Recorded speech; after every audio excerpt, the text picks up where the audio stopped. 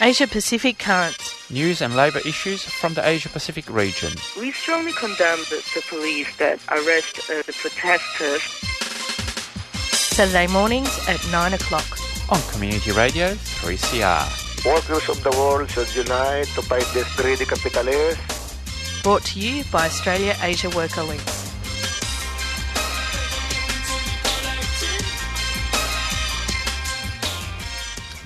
Good morning and welcome to Asia Pacific Currents this Saturday, the 23rd of February. I'm Giselle Hanna.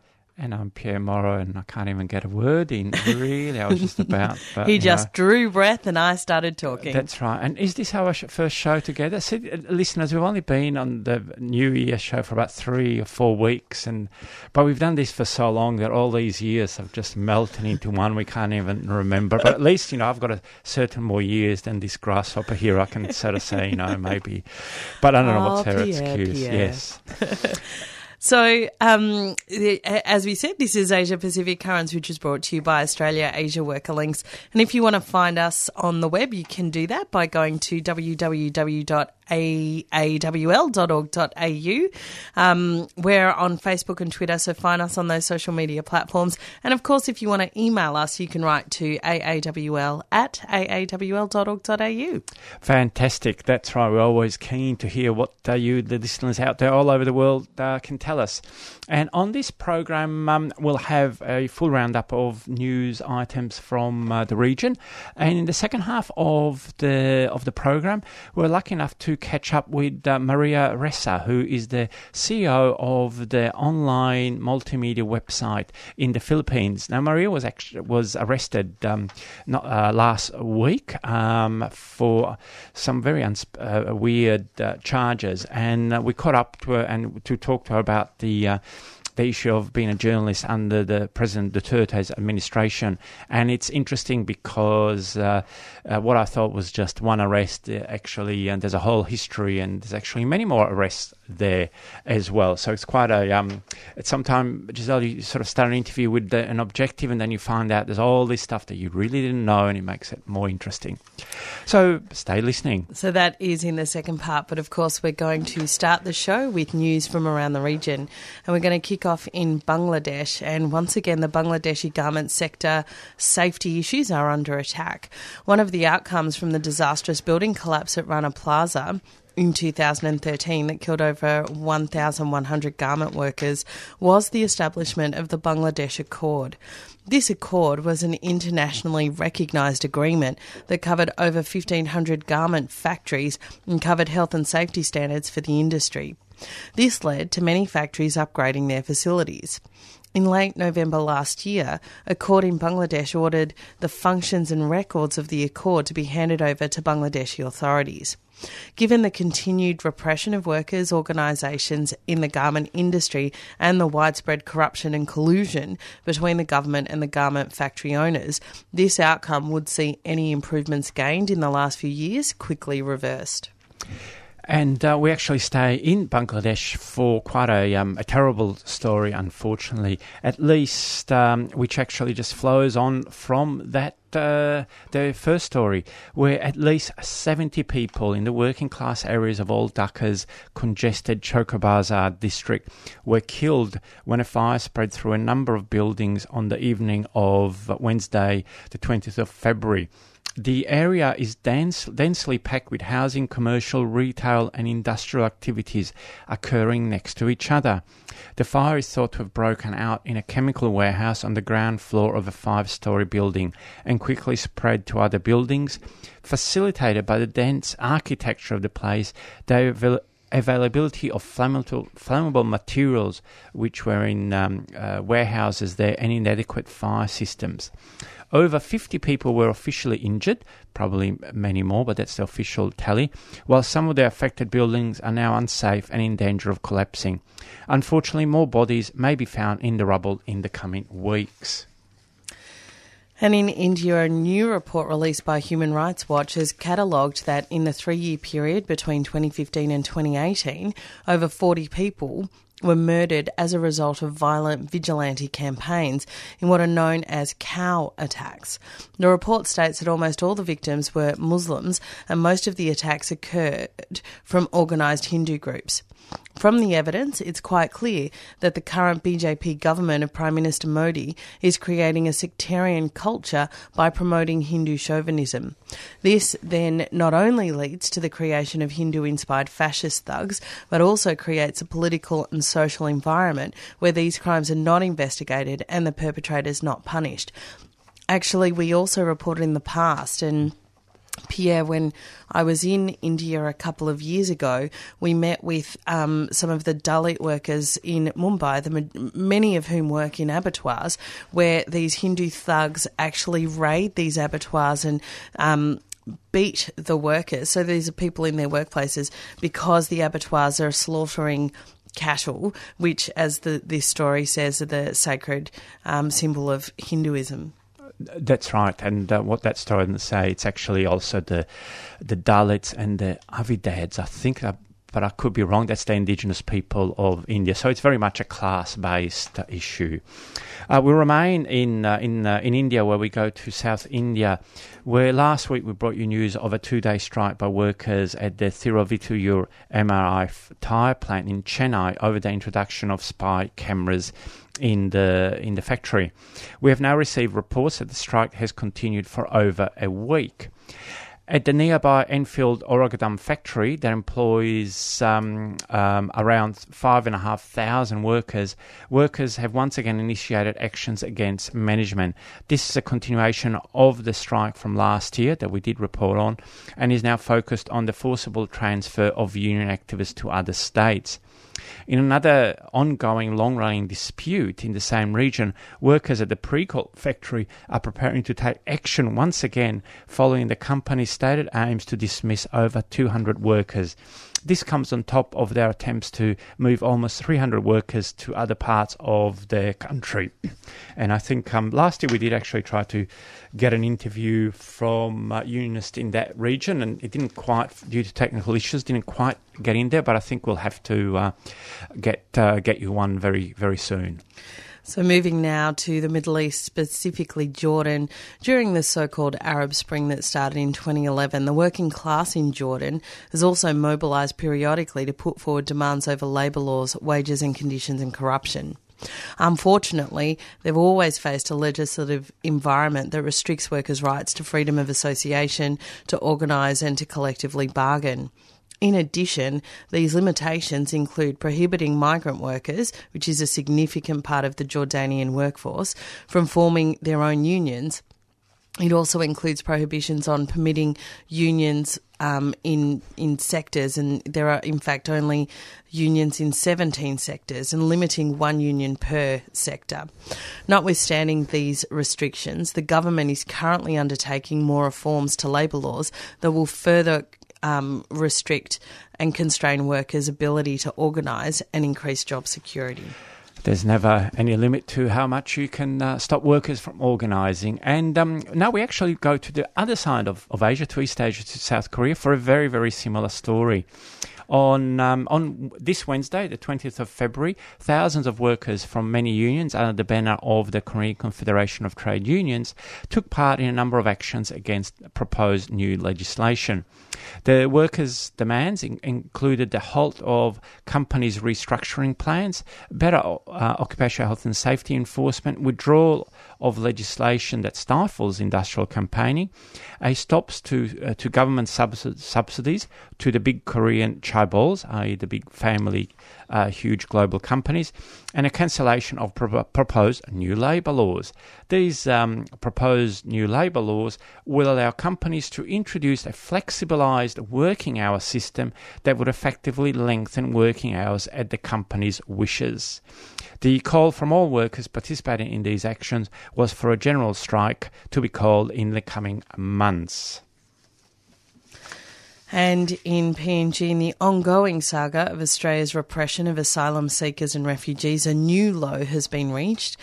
The Australian government has had difficulty finding companies to run the security at its offshore concentration camps and recently awarded an obscure security company, Paladin Solutions, a $420 million contract to run Manus and Nauru.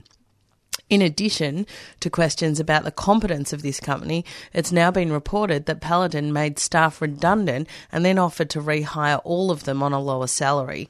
Many of the workers only make $1.50 to $2 per hour. Quite incredible. I mean, the horrible areas of repression, but you get workers on starvation wages to do the repression. Abysmal, and anyway, the words really fail us, or at least fail me. But Giselle might be much more loquacious. No, words fail me. I just think we're presiding over the most horrendous torture of people in concentration camps, and it's almost impossible to be with.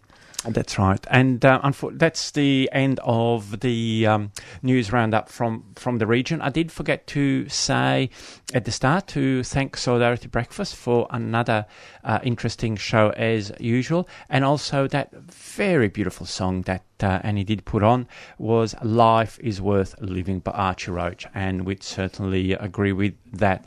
We'll go to a couple of community announcements and then we'll be back with the interview with Maria Ressa.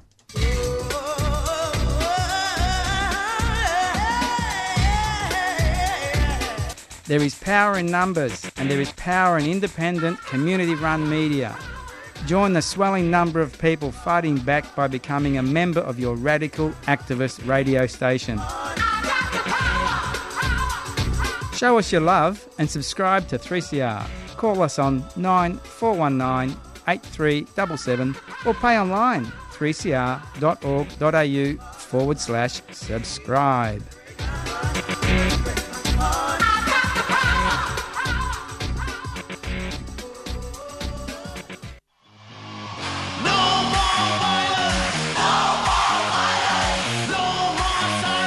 Hey, this is Nick from Pinyao. You're listening to 3CR. Please support community radio and your local music scene. Subscribe now. Give money back to the people that give music to you.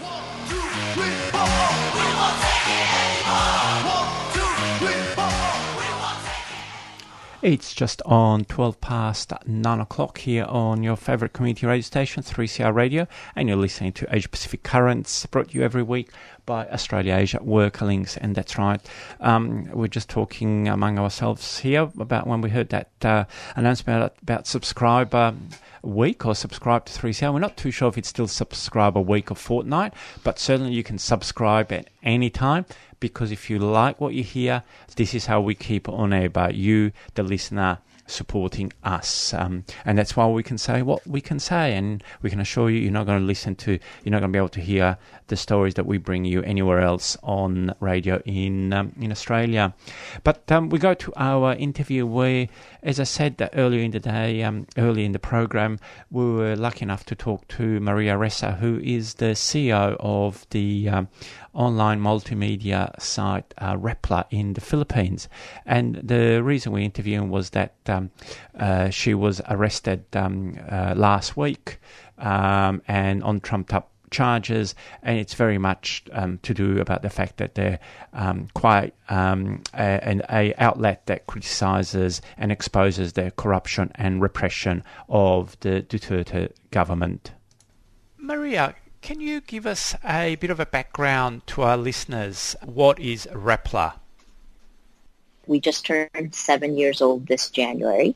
In our 6th year, the government decided to try to shut down Rappler, and we have been battling political intimidation and harassment cases since then. So what are we? Our end goal when I was setting it up with friends of mine was to use the journalism, investigative journalism, as food that we feed communities of action. So if you ask me the end goal of Rappler, it's to build communities of action. It's to use the technology that's available to actually have impact in the real world. I live in a country that has weak institutions, endemic corruption, and I've been a journalist for more than 30 years, and I was tired of just throwing stories into a black hole. And I thought that this new technology, social media, tech platforms, what we could do with it is incredible in terms of building communities of action. obviously, given that you've said that after 5.5 years the government started to crack down on you, and the last week you were actually arrested. Can you give us a bit of a background on the arrest and what were you charged with? Wednesday night, this is February 13th, so it was really my Valentine's gift, I suppose. Around 5 p.m. after the courts have closed, National Bureau Investigation officers came into the office of Rappler. I was having a meeting, and they issued an arrest warrant. And that would have been the 6th time I'm posting bail in 2 months. Right, so right off the top, looking at the arrest warrant, there was something strange about it because it didn't actually give how much I was going to post bail. So one of the newspapers, for example, even thought that this was a non-bailable offense. What was the arrest warrant for? It was for cyber libel, meaning the case centers around a story that was published by Rappler 7 years ago in 2012, 4 months before the actual law we allegedly violated was even enacted. So I've used every word around ridiculous and laughable, every synonym you can think of to describe this case. But this is the case that I was arrested for and then detained overnight because of a series of actions by the government. Like there was a night court that was open until 9 p.m. My lawyers were there by 7 p.m. We should have been allowed to post bail. That judge refused to accept it. So I'm incensed, and I've actually talked a lot about how I felt this action is an abuse of power and a way to weaponize the law against perceived critics and journalists. Unfortunately, we have seen all around the region the laws against journalism and social media really being tightened up, and journalists and media activists going for jail for totally trumped up, ridiculous charges. So are you actually released on bail, and what is your bail conditions? I have posted bail 6 times in 2 months. That is unnatural. The first 5 times were for tax evasion charges. Let me backtrack and tell you exactly how many cases are live and I'm fighting in court. At least 9 cases and at least 2 more investigations by the government. So they want to take up my time. The 5 tax evasion charges they essentially reclassified Rappler from a news organization to a dealer in securities. We don't sell stocks to consumers, but they said that's why we owe them taxes, because an investment done according to the Constitution, it's something called the Philippine Depository Receipts, that this now we need to pay them taxes. This, by the way, this action is also the subject of 2 other cases, the mother case I call it, which is January of 2018, the government tried to revoke the licenses of Rappler. That's the longest case that we've been fighting, and the Court of Appeals has actually remanded that back to the regulatory agency, saying that it overreached and should not have tried to revoke our license. It's back in that agency. So I feel like what we've gone through in a little more than a year is a government that has tried very hard to find cases that would either shut us down, hamper our operations, or intimidate us into silence. And the worst, of course, was this case, February 14th, the 6th case I posted bail on, that, the law hadn't even existed when we allegedly violated it. Each one of these cases, all will have repercussions. We go through each of these, right? And here we are. We're still operating. I always say we're going to hold the line. We're going to continue doing stories that will hold the powerful to account. And obviously, like you said, it's all about intimidation and taking up your time, because if I've read correctly, Rappler has been quite a fierce critic of Duterte's murderous war on drugs over the last 2.5 years. Murderous is the right word. It began in July of 2016. And, during that time period, those nights, our reporter would come home and we would have video of like an average of 8 dead bodies a night. There's something truly wrong when so many people are killed without due process. And then to have that paired with I almost call it information warfare on social media. So the weaponization of social media happened that same month that the drug war began. Anyone on Facebook, 97% of Filipinos on the internet are on Facebook. Facebook is our internet. Anyone on Facebook who questioned the deaths in the drug war, they were brutally attacked, this time with words, but words have consequences. So essentially what happened was free speech was being used to pound anyone who questioned the drug war into silence. So the narrative, what happened was people, there was a definite chilling effect, and people shut down. And of course, as you have just said, words have an effect and can actually have an effect in real life because, I mean, again, all around the region, social media does transform in real life. And now the Philippines is actually seen as one of the most dangerous places in the world for journalists. Starting in 2009, there was a massacre. It was the largest group of journalists that were murdered in election-related violence, right? In broad daylight, they were buried with municipal backhoe in a mass grave. So this country, again, it goes down to law and order, right? We have endemic corruption and law and order is weak. But nothing now compares to having the threats and having the most powerful man in the nation be the one to lead the way in threatening and attacking journalists. And we're seeing that not just in the Philippines, but also in the United States. You know, the whole term fake news, very interesting when it came out of President Trump's mouth a week later. So President Trump calls CNN and the New York Times fake news. A week later, President Duterte calls Rappler fake news. I think this is alarming because words are weapons. We know this as journalists. So where does that leave you now, and in terms of journalism and really all these working class urban poor communities at the mercy of a institution of the presidency of the government who really seems to have no bounds and certainly in the war on drugs has killed probably at least 20,000 people? I'm glad you used that number because even that, exactly how many, is a casualty in our war for truth. So what we're definitely seeing is an abuse of power and impunity. And part of the reason I'm now speaking out, I'm very uncomfortable as a journalist because I'm not an activist, right? I'm a conservative, traditional journalist, and all of a sudden I'm in a position where to stand for my values and principles and the standards and ethics that I've grown up with as a journalist requires that I point out that we are so far, our Constitution and our laws have been bent so far that they're broken.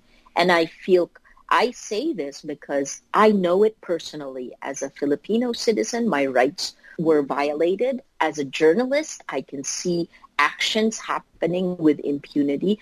And I think after all of this, I tried to figure out why would the government want me to spend a night in jail? And I think it comes down to it's not just about me. It's about the chilling effect these actions have. It's a message that one of the NBI agents who came to arrest me told one of our young reporters who was live streaming the arrest, right? And he told her, be quiet or you'll be next. And that's the signal that they're sending to everyone. I think this is not just about me. It's not about journalists. I think it goes to why press freedom is so integral to a democracy. Press freedom is the anchor of all of the rights of all Filipinos to the truth so that you can hold the powerful to account. And if we can't do that, then we're no longer a democracy. I think you've hit on many good points there, Maria. And as a very last question, and really coming back to where we started the interview about what is Rappler, do you think that you have helped the social movements by your journalism? I think people are afraid. And maybe I'm foolish not to be afraid, but I know that this atmosphere of fear only enables the destruction of our democracy. And I think, in my area of influence, which is Rappler, which is a young, idealistic team. We believe that this is our watch. And when the Constitution is broken, when we see a story that needs to be done, like, for example, a vigilante who admits that he was given a list of people to kill and paid to kill them by the police, the Philippine police, that's a story that needs to be told. And we're not afraid to tell it. So I think that's the main thing. This is our watch. This has happened before in the Philippines. And too many people were afraid to prevent it from turning into a dictatorship in 1973. This is my time. I understand it. I see it. I feel it. And we will stand up and shine the light. And hopefully that will allow more voices to speak up and to realize that this is death by 1,000 cuts. And we cannot allow that to happen. We wish you all the very best, Maria, the fighting words to go out with. We wish you all the best, and please keep yourself safe. Thanks so much. Thanks for doing the story. You're listening to 3CR Community Radio 855 AM. Visit the 3CR website at 3cr.org.au/podcast to hear the most recent recording from each show, or 3cr.org.au/streaming to listen live.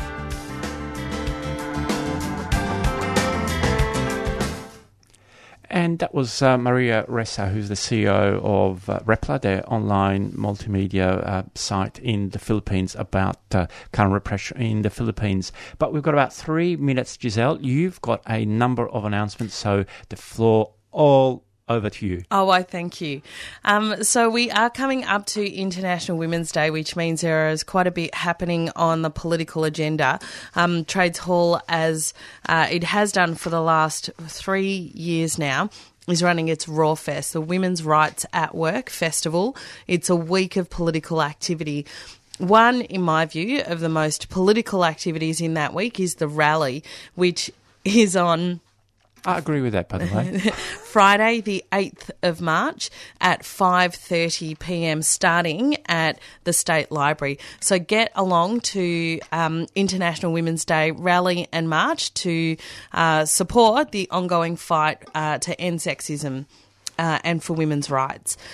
Workers' Solidarity is also organising marshalling for International Women's Day. It is not a rally free from pressure or dissent or resistance. So there are groups that oppose the demands of International Women's Day. So there is marshals training on Monday, the 25th, so in 2 days' time.